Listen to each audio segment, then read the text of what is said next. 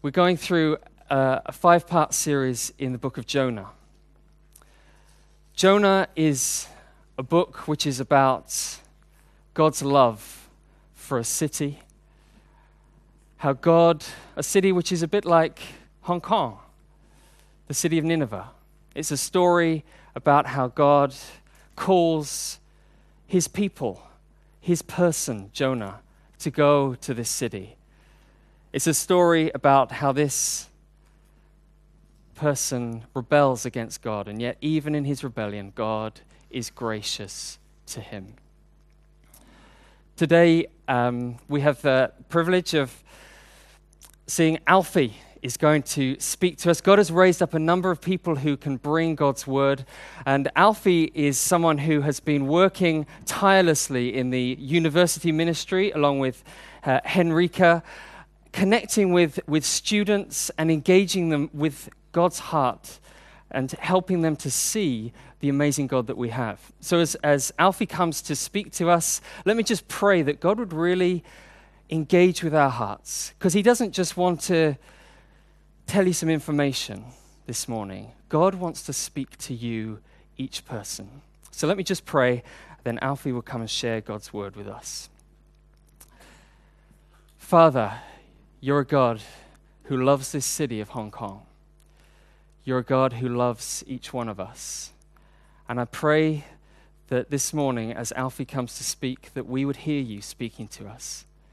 That we would not go away saying, that was a nice sermon. But we go away saying, God has spoken to me. And I need to change. I need to respond. I need to be different in the light of this. Open our eyes to see something more of you this morning. Thank you that you're an amazing God who wants to speak to us. Amen. Good morning. That is the last time I let Chris introduce me. Like I said, yes, I'm on staff at Watermark. I work with university students. And today we're continuing in Jonah. Graham, one of our elders, started this series last week. And he talked about 4 great things, but it's the 2 greater things that he talked about that are continuing on in this story. Those are a greater God and a greater grace. Graham talked about a God who reaches out to the Assyrians in Nineveh, the people who are probably furthest from his grace. He reaches out to them, and he sends Jonah, and he gives them a chance at redemption, at restoration, a chance at repentance. But as we know, Jonah refused to go. He went on a ship to Tarshish and ran away. But one of the things that Graham asked us last week, and it really, really stuck in my mind, was, where is our Nineveh? Who is our Nineveh? Who are the people that God is sending us to that we're running away, that we're refusing to engage with the gospel? Today, I want to talk a bit more about grace. We saw a bit of what it looked like for Nineveh last week. Today, I want to zoom in and really look at what it was like on the boat. What it looked like for the sailors, what it looked like for Jonah. As we know, there's a storm in this story, and in Hong Kong, we have our own storms. Monsoon season is coming, and we have typhoons that come and batter Hong Kong. And as a child growing up, I had a love-hate relationship with typhoons. I would hate them because they would ruin my summer holidays.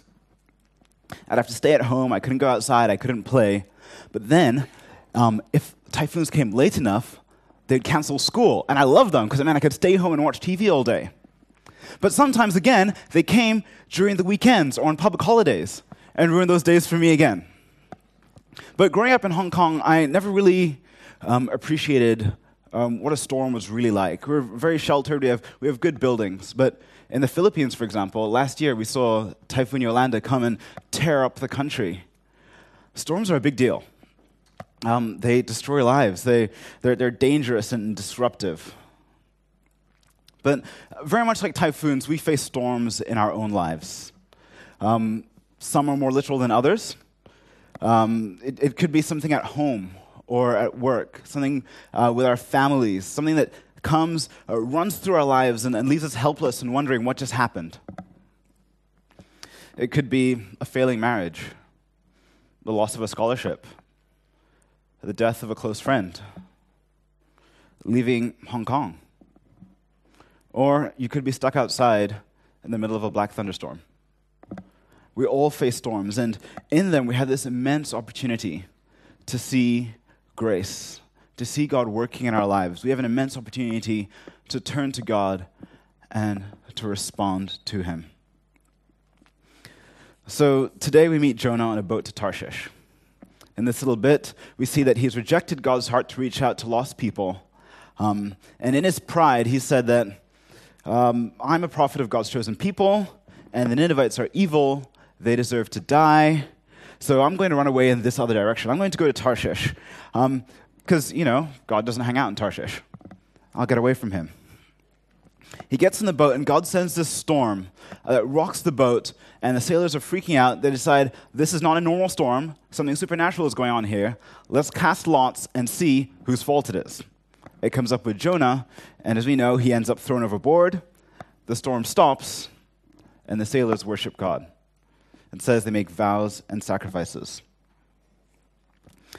Now, but this story is more than about Jonah. It's more than about the sailors, and even later on, it's not really about Nineveh. This story is about what God is doing. This story is about God's grace. It's about the grace that he's pouring out on those who are his people. It's about the grace he's showing to people who aren't his people. It's about the grace that he's showing to you and that he's showing to me. God is gracious in many ways, and sometimes grace is easy to see. Other times it takes a little bit of digging. But as I've been preparing and looking at Jonah, I realized that I needed to be reminded of what grace was. We talk about grace a lot. And sometimes we see, okay, that is grace. We have this very good picture of what it is. And other times, it kind of gets muddled up in the things that are going on in our life, and we don't really see it. So I looked for a definition, and I came across with this. And I really like it. It says, grace is undeserving love given lavishly by an unobligated giver. Undeserving love given lavishly by an unobligated giver. Grace is God reaching out. It's him chasing us. It's him loving us. It's him refining us. It's him turning us into his image. And not because we deserve it, but because he's God. Not because he owes it to us, but because he is God. So this morning, I have a few things I want to show you and talk about. The first is how God shows grace in this story. The second is how people respond to that grace. And the third is what that might look like in our lives. We'll start with Jonah. Now, if there's anyone in this story who knows about grace, it should be Jonah. He was a prophet. It was his job. Go to these people, preach grace. Go to those people, preach grace. If someone knew about grace, it should have been Jonah. But in the story, he didn't. Something didn't connect between the work that he did and what God was trying to show him. In this story, God is so gracious to Jonah. He's so loving. And I never really noticed it, and Jonah didn't either. I think until recently, whenever I looked at the story of Jonah, I was always looking at Jonah and what Jonah did. Jonah on the boat, Jonah in Nineveh, Jonah and the fish. But this story is about God. This is about what God is doing. It's about all the seen and the unseen actions that God is doing through the story. God's grace isn't passive in the story of Jonah. It's very active. God is doing things. The story of Jonah could have ended in a million different places. It could have ended 100 different ways. And the existence of the story of Jonah in itself is grace. That's grace to us. And it's the first bit of grace for Jonah. I'm imagining a situation in which God goes and speaks to Jonah and says, go to the Ninevites. And Jonah says, no, I'm just going to stay here. I'm going to go play on my Xbox. Or he could have run away, and God could have let him run away. You'd hear the story about, hey, remember Jonah? He was a guy, he preached in Israel for a little bit. Oh yeah, now he lives in Tarshish. Right? It could have been that. Or it could have been something different. It could have been, who is Jonah? I don't know a Jonah. No Jonah in the story. No Jonah heard of anywhere. But God wasn't happy with that. God wanted to see Nineveh being redeemed. God wanted Jonah to see Nineveh being redeemed. God wasn't letting go. The next bit of grace we see is a storm. Now, a storm isn't ideally what you'd think of when you think about grace, but God needed to catch Jonah's attention. He needed something to show his grace that Jonah wouldn't miss. So he sends a storm, and it looks like a punishment sometimes. I think that if I was God, that's what I would do. I tell someone to do something, they disobey, storm, dead. All right? Now someone else come and do it. And it's probably a good thing that I'm not God. But the storm doesn't kill Jonah, it wakes him up. And as the captain says to Jonah, wake up, God is saying the same thing to Jonah. God is calling to Jonah and saying, wake up. Next, God orchestrates this scenario in which the sailors are compelled to cast lots. They cast lots, and now Jonah is stuck in a situation where the blame is on him, and he's called to account. He's told, what's the deal? What's going on? Who are you? Where are you from? And he says it in verse 9, and the sailors realize that they're in trouble. And they're terrified, and they ask what they must do to save him. Now, I'm surprised they asked in the first place. I'm imagining I'm a sailor, I'm on my boat, I'm going off on this journey, and this guy who's running away from God comes in my boat and tells me, ooh, actually, there's a God who's angry with me. And so this storm that's about to destroy your boat is my fault. I'm surprised the sailors didn't just, kill him on the spot. Get it done with, get rid of the bad guy. But they didn't. It seems that even these sailors care more about obedience to God than Jonah does. Now, the result of this interchange is that Jonah is thrown overboard, and again, God would have been satisfied with that. He could have been satisfied with a story which said that, well, God didn't kill the sailors, but he killed Jonah because Jonah sinned. But he doesn't. Later on we see that he sends a big fish, and I'm always thinking it could have been a shark. But God's story isn't about getting revenge on Jonah. God's story is about grace for Jonah. It could have ended in Israel, in Tarshish. There could have been another prophet who had gone to Nineveh. It could have ended in the bottom of the ocean or in the belly of a shark. But God isn't satisfied with that. He's always reaching out. He's always calling Jonah back to himself. He says, Jonah, I love you and I want you to see what I'm about to do for Nineveh. I want you to come along with me, and I'm not going to let you run away. Now, like the ship's captain waking Jonah, God says to him, wake up and see my grace. See my grace that I have for you. See my grace in this storm. See my grace that is all around you. In the story of Jonah, we continue to see time and time again God showing grace to Jonah. You see it in the belly of the fish. We see it in Nineveh. We see it on the mountainside. God is always pouring out and showing Jonah how much he loves you. The sailors had a different story. They were very different from Jonah. Jonah was a prophet. They were sailors. Jonah was a Hebrew. They were pagans. They probably worshipped a million different gods. And the sea being very unpredictable, they were probably very religious. And God still reaches out to them. And we see grace in three ways. I'll run through them real quick. The first is a storm, and God is catching their attention with that storm. Like waking up, but, they were not sleeping like Jonah. I think it's safe to assume that the sailors were convinced this was a supernatural storm. They tried to throw everything overboard, the cargo that they were going to be paid for. They prayed to gods, and they prayed to any god that would listen, and they cast lots.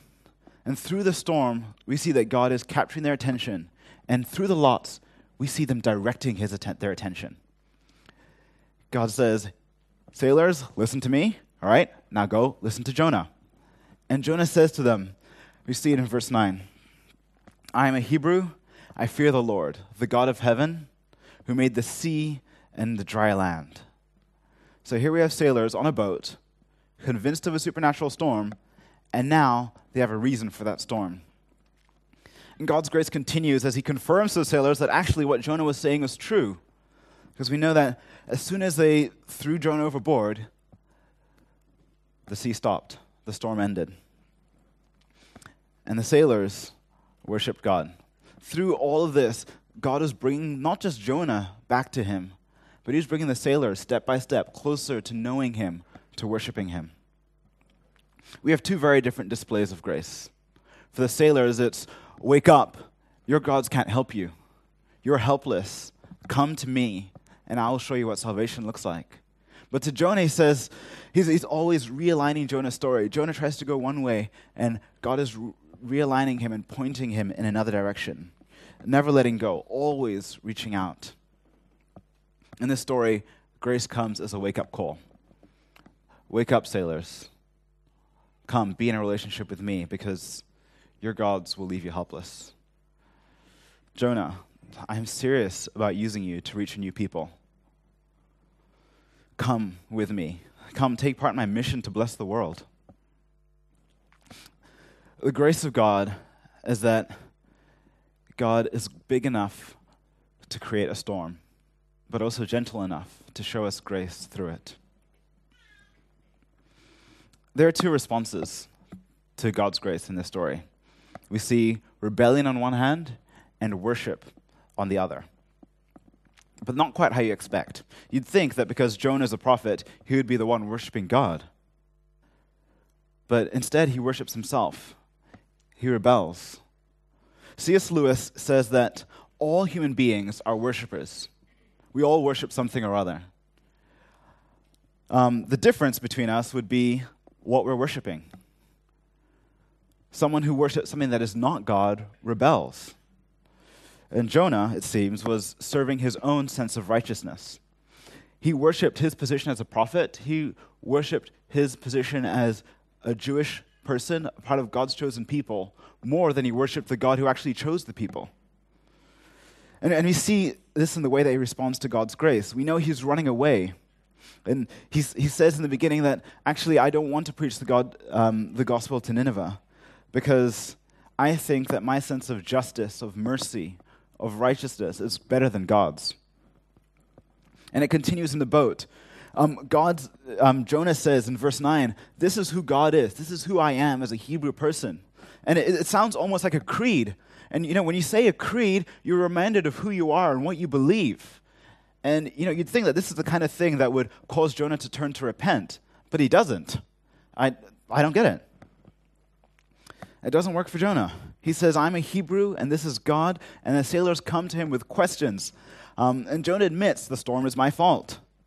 And he's asked what they should do to make the sea quiet, what they must do to satisfy God. Now, growing up in a Christian household, I was never really surprised by Jonah's response. Every time Mom told me the story of Jonah, it was the same. Jonah says, throw me in the water. But why does Jonah give that answer?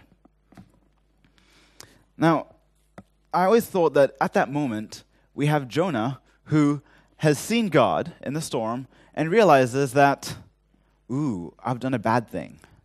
And now his heart is repentant, and he's going to say, I'm going to do the noble thing and sacrifice myself so that you guys can live. I always thought that Jonah was being noble in that moment, that he was reformed and that he was going back to God. Or maybe that Jonah had an inkling that God would send a fish to rescue him. But the Bible doesn't say anything about that. And a noble Jonah, that doesn't really fit in with his character.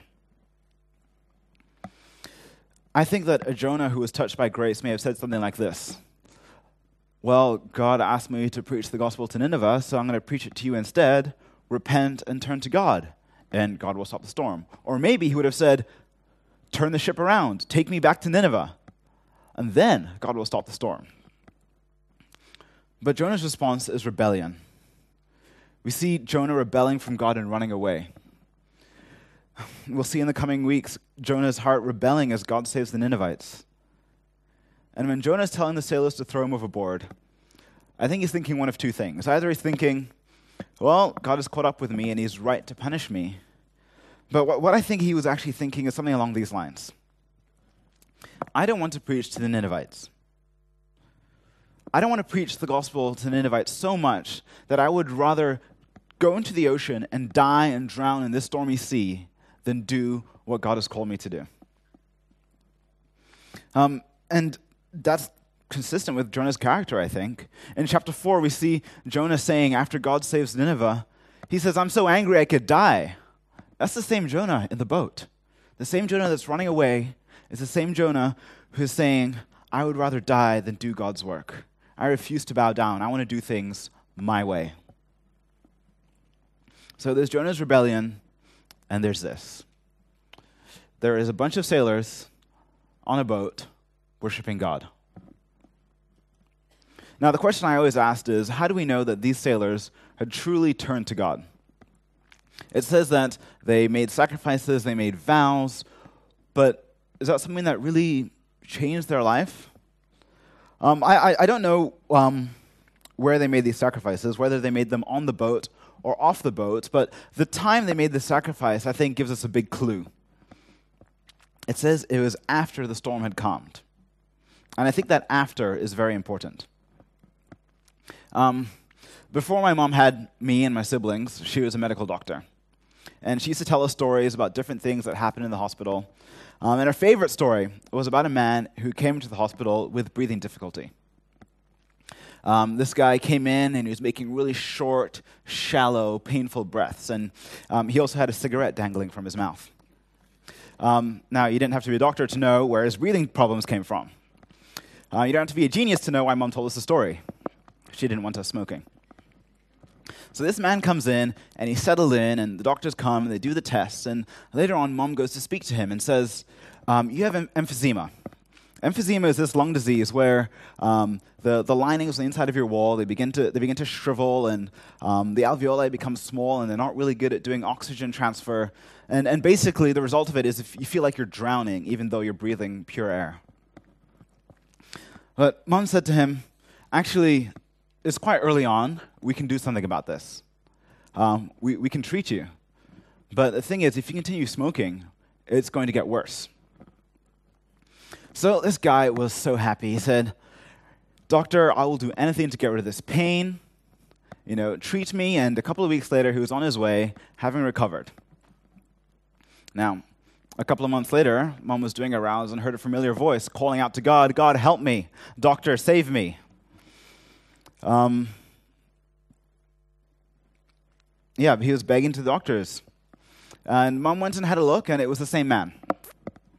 Now, obviously, he hadn't carried out on his promise. He'd kept smoking, and the emphysema was back. It was worse than ever. And a couple of days later, he passed away. I don't know about you, but in my experience, the more terrifying the situation, the more religious people become. It doesn't matter whether they've been in church their whole lives or if they're an atheist. When people are terrified, they turn to God. They'll do anything to make the pain go away. And I think you see this in the same we see this with the students. When exams are coming, all of a sudden they turn up at church, and I love it. But, they'll do anything to pass the exams. Under pressure, we will do anything to make our pain go away. And the difference between the sailors in the boat and this patient with emphysema is that after the storm had calmed, the sailors were still worshiping. Getting off the abyss at Ocean Park, the irreligious man forgets the promise he made to God never to go on this ride, just 80 meters higher. And he runs and goes back to the line to get on the ride again. The alcoholic forgets the vow he made while hungover, that he would never touch another drink. And the patient left the hospital and forgot his suffering. The sailors' plea for salvation was a different kind of pleading. They knew the seas. They knew that this wasn't a natural storm. So when they saw their salvation from God, they worshipped. They were shown, what we see later in chapter 2, that salvation belongs to the Lord. This was a transformation that continued after the storm. Their response wasn't to forget or to ignore God. Their response was to be changed. They became worshipers. Jonah and the sailors and the Ninevites later on, they find themselves in this helpless situation, something which they could do nothing. The sailors were changed by this. The Ninevites were changed by this. But not Jonah. He worships himself. He refuses to follow God. A lot of the times in the storms that we face in our lives, whether it's something that's big and shattering like divorce, or whether it's something small like missing our bus, we lose sight of our helplessness. And we try to figure out how to save ourselves. We get consumed in ourselves, and we turn to our self-God to save us. There's that response, or there's another response where we see our helplessness and we realize there's nothing we can do, and we turn to despair. We become depressed and wallow in our own sadness. We're torn not just by the storm, but by the depression we fall into. A typhoon season is coming. And Watermark, how are we responding? How are we responding to our storms? What do we do when our boss asks us to work all weekend? Or when the cat needs surgery? Do we trust ourselves? Or when we get that letter from the bank asking for this and that charge? Or when your essay deadline is coming? Are we despairing? Or what about that conversation that you're going to have with your child's teacher about his behavior? Or when you find yourselves wondering where next month's rent is going to come from? Are we turning to ourselves, or are we turning to God? Is our heart's response to trust God with our helpless state? Is Watermark a place where we worship God in our storms? Or do we worship ourselves? It's usually pretty easy for me to know if I'm in a storm, because when something bad happens, it consumes my mind and my focus and all my attention. I've been this way since I was a kid. As a child, and still now, I hated mosquitoes. And in the summer, I smelled like a chemical factory because I'd put everything on to make sure the mosquitoes wouldn't come within a mile of me.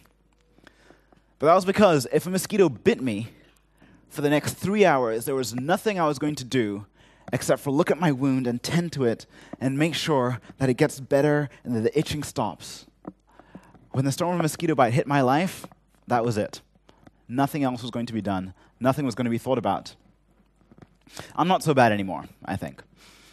I still respond to storms in a similar way. My response isn't usually despair. It's usually the thinking. Sometimes I think I'm a really intelligent guy. I'll let you decide for yourselves. I turn to the idol of my own intellect, my own resourcefulness, because I think that if I can figure it out, then everything will be okay. A couple of years ago, when God was showing me that He wanted me to leave the church I was at and look for something else, another place to serve, I had 1,000 reasons why my plan to stay was better. It wasn't. Or when I used to work in labs and an experiment would go wrong, I would sit there and I would just be consumed by everything. Okay, what did I do wrong? All right, did I put the PCR in long enough? Did I do this? Did I do that? And I would think and think and think and think until days had passed and I hadn't done anything but think about what I had done wrong. Now, are these responses rebellion? I think so. I'm not despairing, but that doesn't make it okay. Because in each of those situations, I would say in my heart that my thoughts were greater than God's thoughts, that my will should be done. The thing is, I never really thought I was turning away. I just kept doing what Alfie normally does. If he has a problem, he sits down, he thinks, he works it out. Let me tell you a story. Earlier this week, I went to a lawyer's office. I wasn't in trouble. My parents are incredibly generous, and they're helping me buy my first place. In Hong Kong, that's a really big deal. And, the thought of buying a place and getting on the property ladder has really consumed a lot of my mind, probably more than it should. I could probably have done with listening to this sermon a couple of times. But I stepped in the lawyer's office, and the lawyer was telling me that they had sent off a purchase agreement to the other guy's lawyer, and he'd sent it back with an amendment. I looked at it, and I was like, okay, that looks good. But I'm not a lawyer, so I didn't know that what actually had happened was this guy was trying to cover himself in case, the tenant backed out or broke the tenancy agreement and would leave me in the cold with a house where I have to pay a mortgage on and no rental income.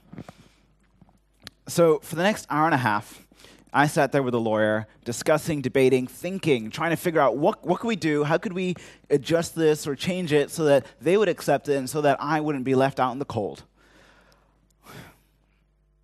Eventually, we came up with a solution.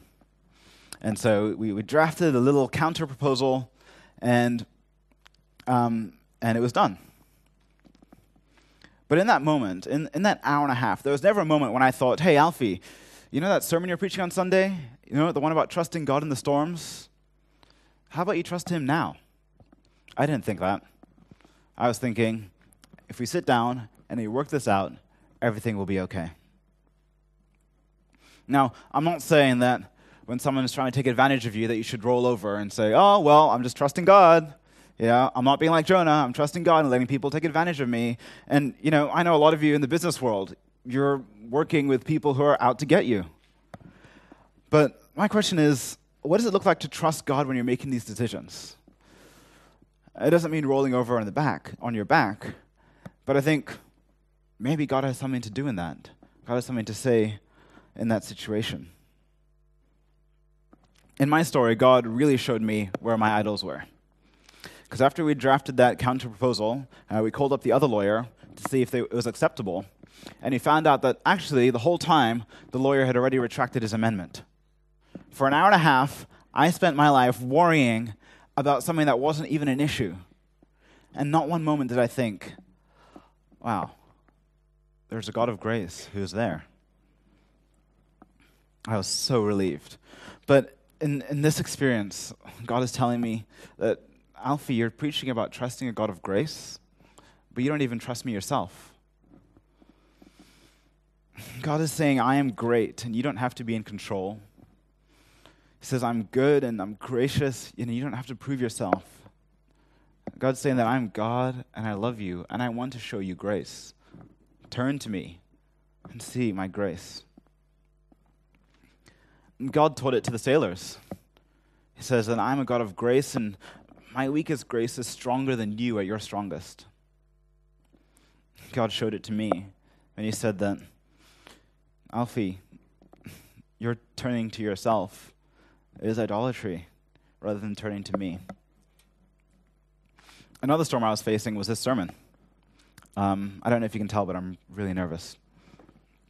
On Friday, I sat with Chris, and we were talking about this sermon, and he pointed out to me that, you know, Alfie, this sermon is actually an opportunity for you to exercise what you're preaching. And so, what would that look like? So I made plans, and I decided that I would make plans for all my Saturday afternoon and all my Saturday evening so that I wouldn't be spent sitting at my desk pondering how to make the sermon perfect, if that sentence is in the right order, or maybe I should change it. I did end up working most of the afternoon, but I didn't in the evening.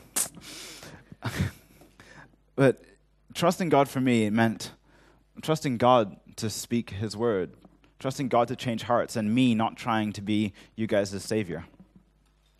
I think we should remind each other that the God of grace that we serve is stronger than we are at our strongest.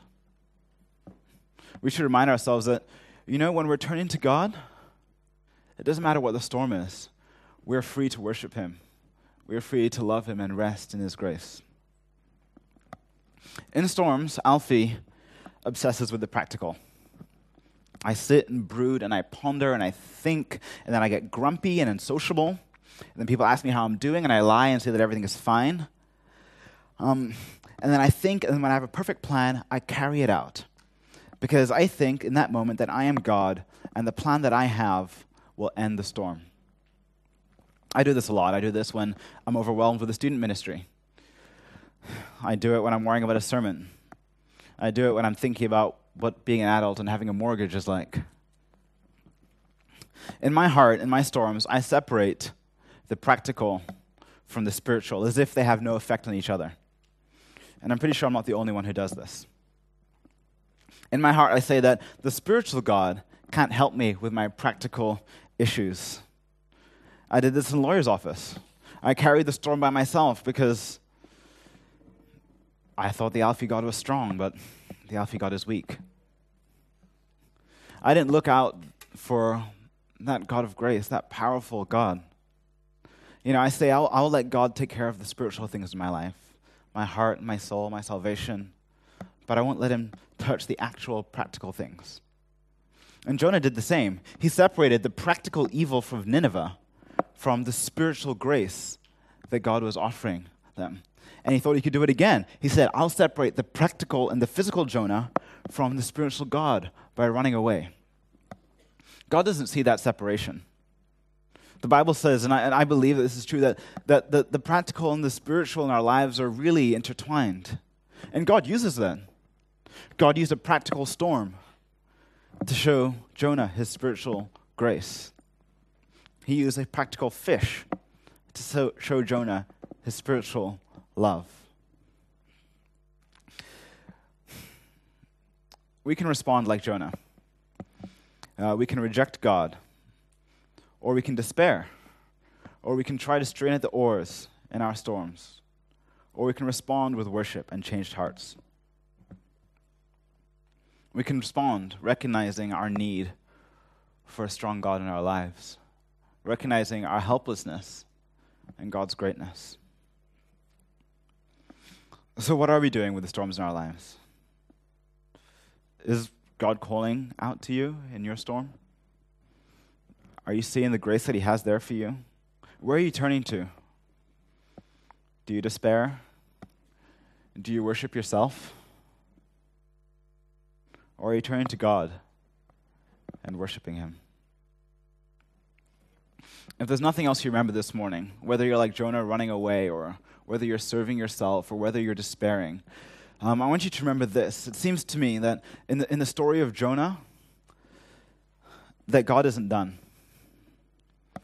I see it in my life. In my life, when, throughout my university, I was trying very, very hard to run away from God. But God wasn't done with me. God was bringing me here to where I now serve university students. And it's not just in my life. I see it in the Bible. God wasn't done with Abraham when he lied about his wife. He wasn't done with Jacob, who stole his brother's blessing. He wasn't done with Israel, who was faithless in the desert. He wasn't done with kings who wandered and served themselves. Jonah wasn't done with faithless disciples in a stormy lake. God wasn't done with Peter, who betrayed Jesus. God wasn't done with me, and he isn't done with you. And the cross of Jesus shows us this, that God isn't done. God keeps coming after us with grace. He'll follow us into a stormy sea. God's grace will follow us to his death on a cross. He'll follow us to that disagreement with your boss. God isn't done. The sailors weren't beyond hope, and neither was Jonah. We see in verse 17, and God appointed a great fish to swallow up Jonah. As much as Jonah tried, his story wasn't over. God's grace kept coming. God's grace kept chasing him. The thing about this God of grace is that his undeserving love is given freely, and it touches us and reaches out to us wherever we are. Let's pray. Father God, I thank you. I thank you that you give us the story of Jonah, that we're able to see how you're reaching out and loving and changing people. Father, I pray for us. I pray for Watermark, that in the storms that we're going through, that we would remember to turn to you, a God of grace who is powerful and stronger than us at our weakest. Father, I pray that you would change my heart, that you would remind me to trust you when I would rather worship myself. Father God, we love you, and we pray this in Jesus' holy name. Amen.